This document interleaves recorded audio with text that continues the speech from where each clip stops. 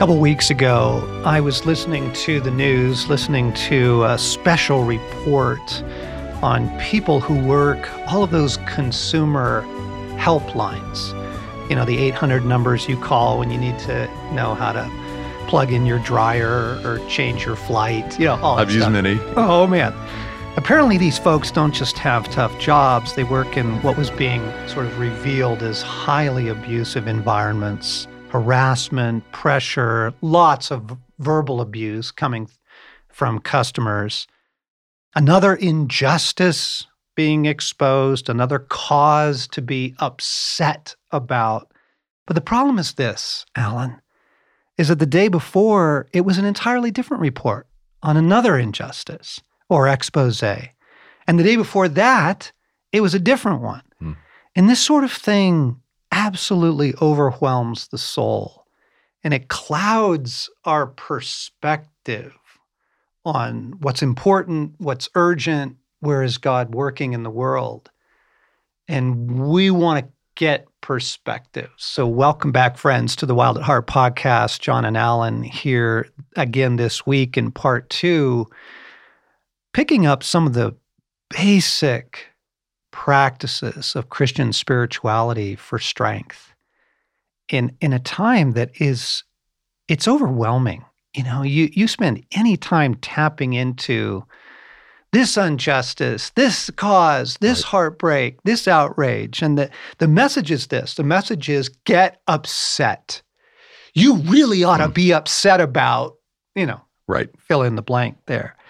And I think that Jesus knew that we would be living through such times. And I think he gave us some really beautiful counsel, particularly in Matthew 24, as things seem to be accelerating into some sort of climax. One of the first things he says about living through crazy times is simply don't freak out.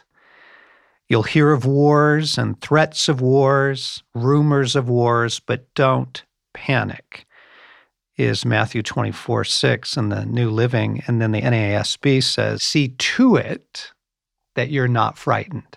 Like we have a choice. Yes. We have an active role in this. Jesus is unflappable, the most level-headed guy ever, right? Who refused to get baited into the drama of his day. And he's urging us to be unflappable as well.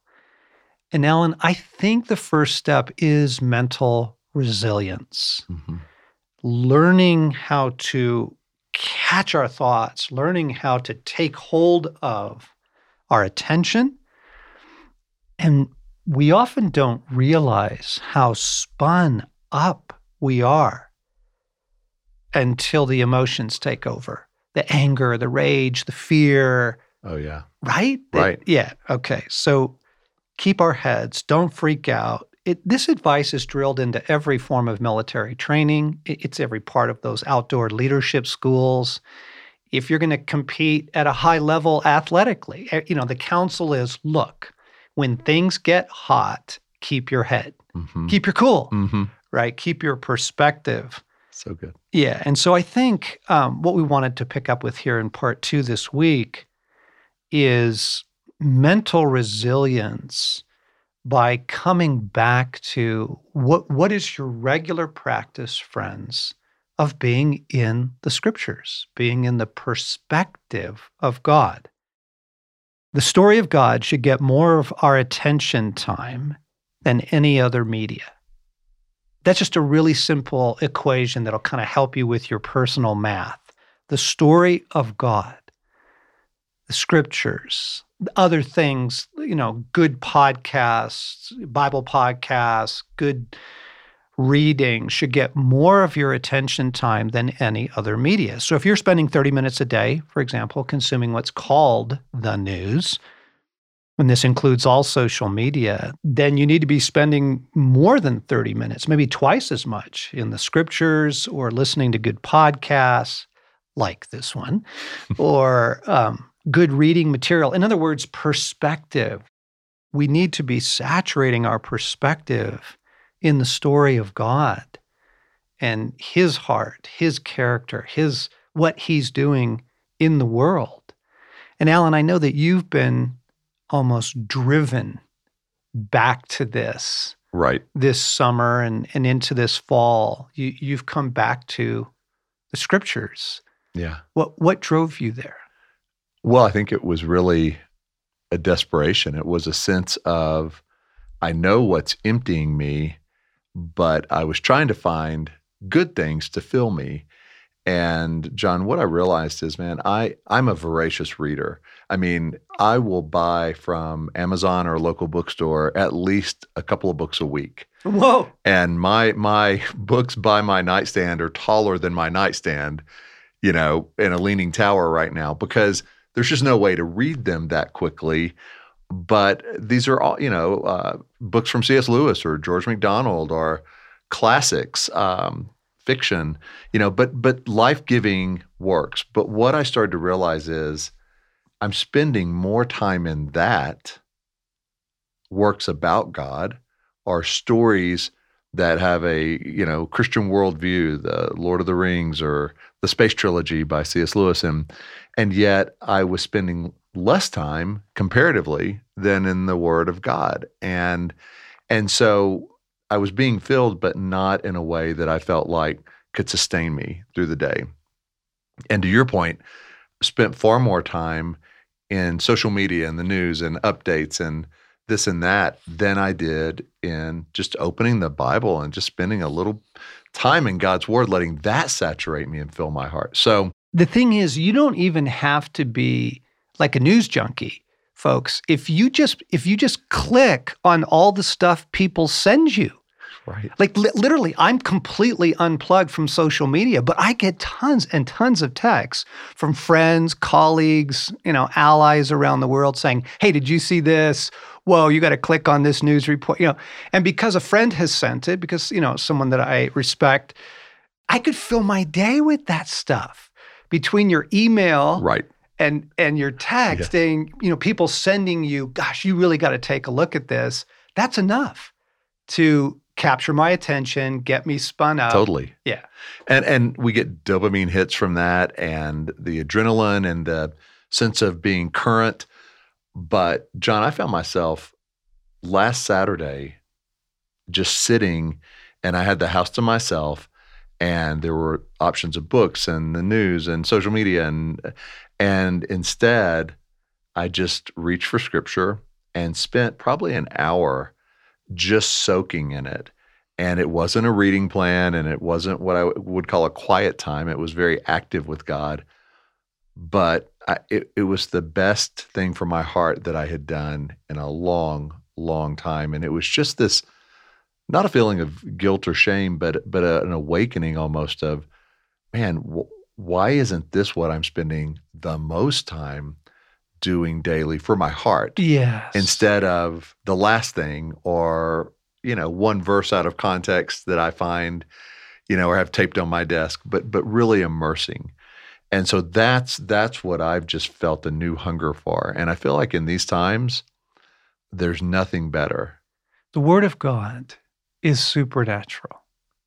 It is. Its ability to speak to us, but also to nourish and free and deliver and heal and truly provide mental resilience is supernatural. It's just extraordinary because it is God-breathed.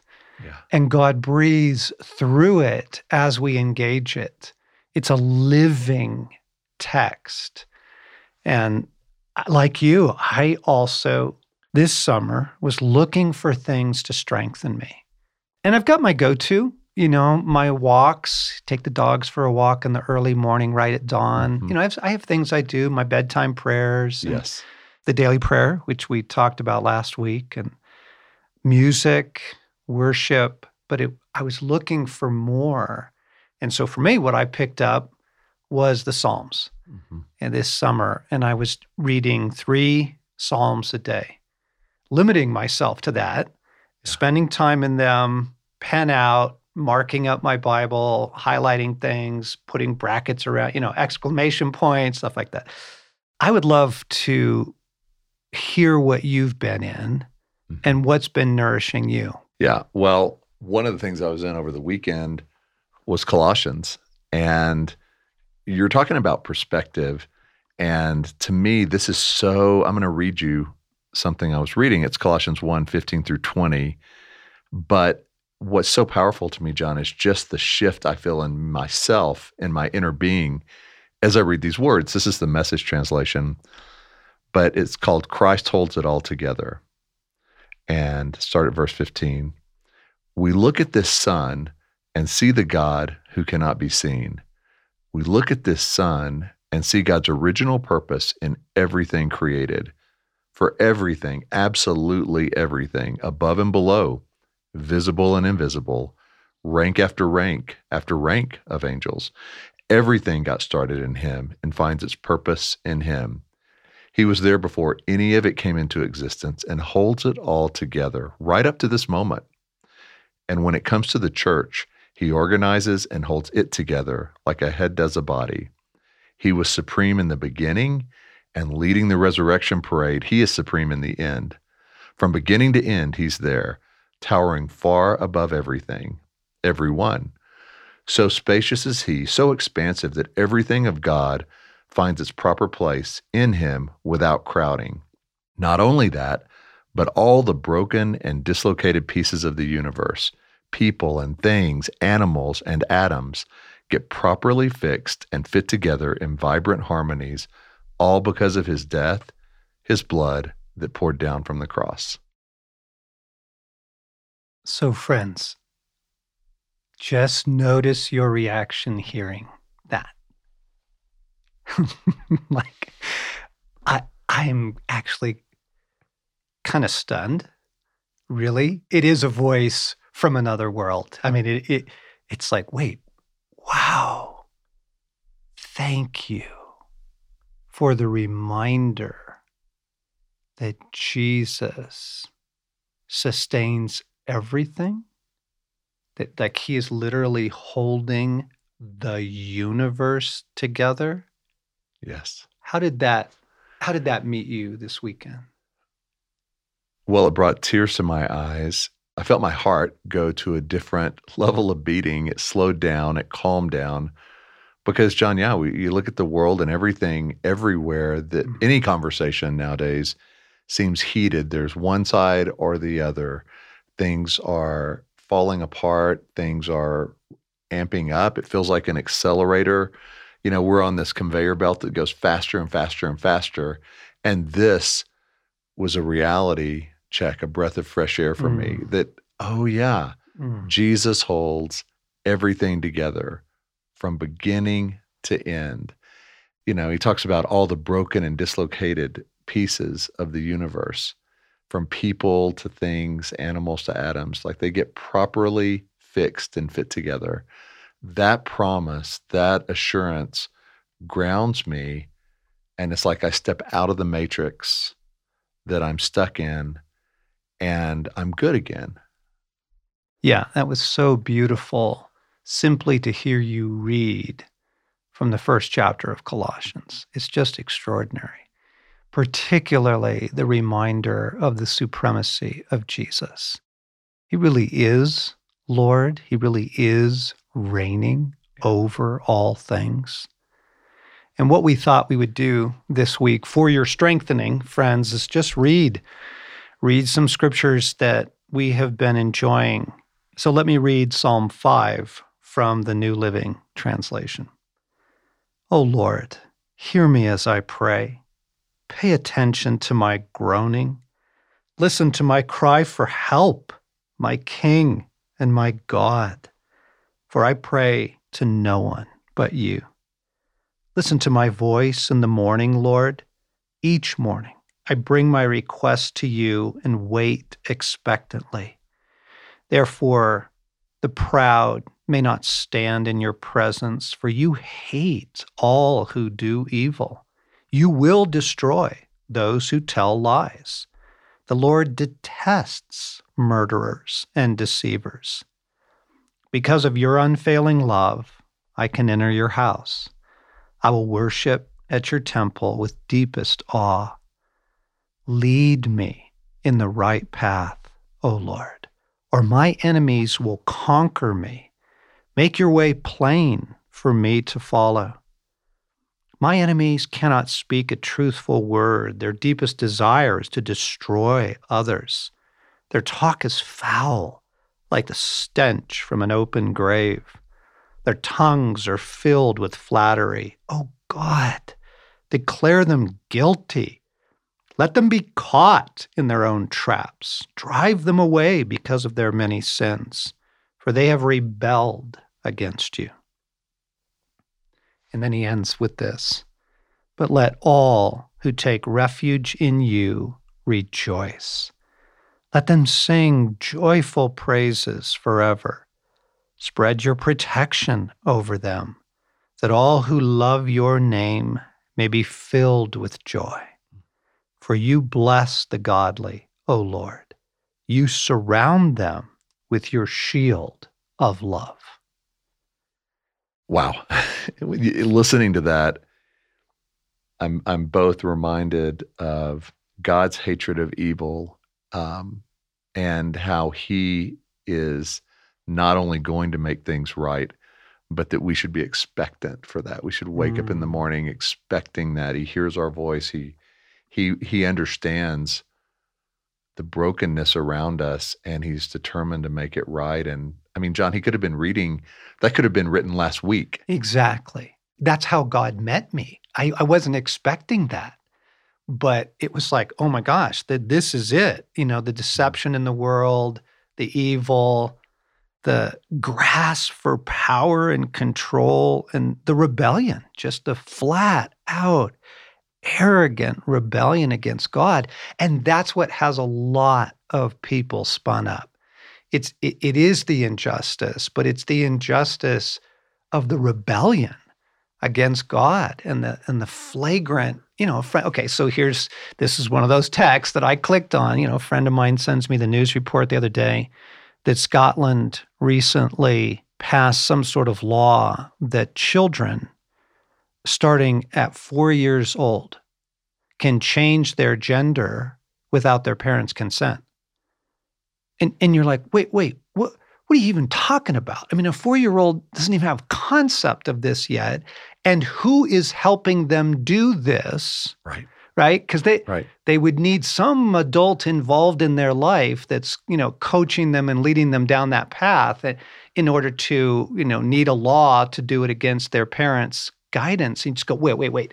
Okay, folks, let's not get lost on that particular news detail. The point is, the world is jacked. And it was in the time that David wrote Psalm 5, and he's crying out for God. And I'm finding such comfort here in the Psalms.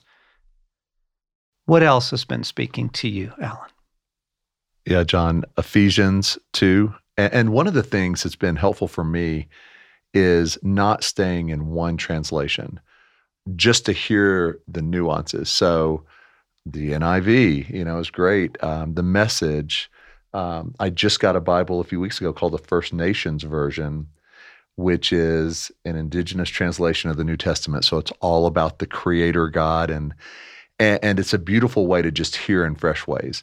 But I'm going to read to you Ephesians 2 from the Passion Translation, and it's just the beginning of chapter 2. And his fullness fills you, even though you were once like corpses, dead in your sins and offenses. It wasn't that long ago that you lived in the religion, customs, and values of this world, obeying the dark ruler of the earthly realm who fills the atmosphere with his authority and works diligently in the hearts of those who are disobedient to the truth of God. The corruption that was in us from birth was expressed through the deeds and desires of the self-life. We live by whatever natural cravings and thoughts our minds dictated, living as rebellious children, subject to God's wrath like everyone else. But God still loved us with such great love. He is so rich in compassion and mercy. Even when we were dead and doomed in our many sins, he united us into the very life of Christ and saved us by his wonderful grace. He raised us up with Christ, the Exalted One, and we ascended with him into the glorious perfection and authority of the heavenly realm, for we are now co-seated as one with Christ. Throughout the coming ages, we will be the visible display of the infinite riches of his grace and kindness, which was showered upon us in Jesus Christ. For by grace you have been saved by faith. Nothing you ever did could earn this salvation, for it was a love gift from God that brought us to Christ. So no one will ever be able to boast, for salvation is never a reward for good works or human striving. We have become his poetry, a recreated people that will fulfill the destiny he has given each of us, for we are joined to Jesus, the Anointed One. Even before we were born, God planned in advance our destiny and the good works we would do to fulfill it. Again, listeners, just notice your body right now. Notice your soul simply hearing truth, perspective. I can feel my mind coming out of the world. I can feel mental resilience coming to me. Just hearing you read that. Well, and John, yeah, me too. In the first sentence, and his fullness fills you. I was talking to you about the emptiness that I just have. My tank is low at the end of a day. And to know, right, and it needs to be filled with his fullness. And just this whole idea of we have become his poetry, a recreated people that he has given us before we were born a destiny and invites us into that with him. Like, I'm good. I read that and I've got a full tank for the next however long, because it's a reorienting back to what's true, what's real. Alan, it's also a rescue from all those feelings that God is not intervening, that he's not coming through, that the world has gone mad, but also our own personal lives. It can feel like God is not working on our behalf. And when you read that and Colossians and Psalm 5, what we're being reminded of is all that God has already done on our behalf before we were even born. Yes. The intervention, the provision that we can now tap into. It's just such a fresh perspective on, hang on, God, forgive me. You have intervened massively for me. And I needed to be reminded of that. So, John, what's another psalm that you've been in lately? Well, I was flipping through this morning looking for the ones that I had marked up quite a bit. Let me read Psalm 27. The Lord is my light and my salvation, so why should I be afraid? The Lord is my fortress, protecting me from danger, so why should I tremble? When evil people come to devour me, when my enemies and foes attack me, they will stumble and fall. Though a mighty army surrounds me, my heart will not be afraid.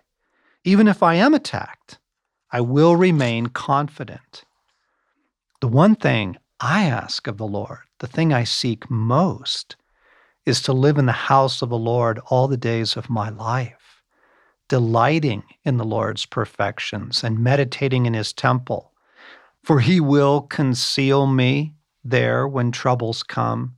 He will hide me in his sanctuary. He will place me out of reach on a high rock, and then I will hold my head high above my enemies who surround me. At his sanctuary I will offer sacrifices with shouts of joy, singing and praising the Lord with music. Hear me as I pray. O Lord, be merciful and answer me. My heart heard you say, come and talk with me. And my heart responds, Lord, I'm coming. Teach me how to live, O Lord. Lead me along the right path, for my enemies are waiting for me. Do not let me fall into their hands, because I am confident I will see the Lord's goodness while I am here in the land of the living. Wait patiently for the Lord. Be brave and courageous. Yes, wait patiently for the Lord. John, as you read that, what I was thinking is, I love his conversational, raw, honest intimacy with God. Like, it makes me realize I need to be more vulnerable with God in terms of when I'm asking him, talking to him, pleading with him, unsure of what's going on. Like, he just goes in, and it's not a God bless me today or God be with me. I mean, it's this is going on and this is going on and where are you and what about this, and oh yeah, you're always here. And so it was very, in a beautiful way, convicting to me of, that's the kind of man I want to be in my language with God. Yes. Yeah. I'm cracking up this morning as we're recording this. I feel like we are reaching into another universe as we read these, the perspective, the rescue, and the grace it brings just to have the Word of God read over your life. I'm looking over the Psalms that I've been reading through, and the number of verses that are underlined, the number of sections that I've put big brackets around, exclamation points, little hearts. And the scriptures are so nourishing, friends. They're so life-saving. They really do strengthen your spirit, and they strengthen your soul. And listening today, I'm recovering a mental resilience I need. And so let me give a couple shout outs here. Our friend Brian Harden does a daily audio Bible podcast where he reads scripture. He's reading through the whole Bible. It's the Bible in a year, Yes. kind of a project. And so you'll get some of the Old Testament, some of the New Testament, Psalms, Proverbs, just to hear the scripture read to you. So you've got a commute, you're in your car. What a great way. Instead of getting on the news, let someone read to you. We also love the Bible Project podcast, Tim Mackey, John Collins out of Portland. Those guys are really solid, and their podcast is excellent. There's tons we Right. could name. The Naked Bible, Michael Heiser. There's a lot of good Bible podcasts out there. But the point being, as you're thinking about your spiritual practices this fall, as you're thinking about prayer and morning, noon, and night, like Daniel, as you're thinking about the mental resilience that the scripture can provide, make some room. Make some room in your life to get back into the scriptures on a daily basis and just let it do its good thing in you.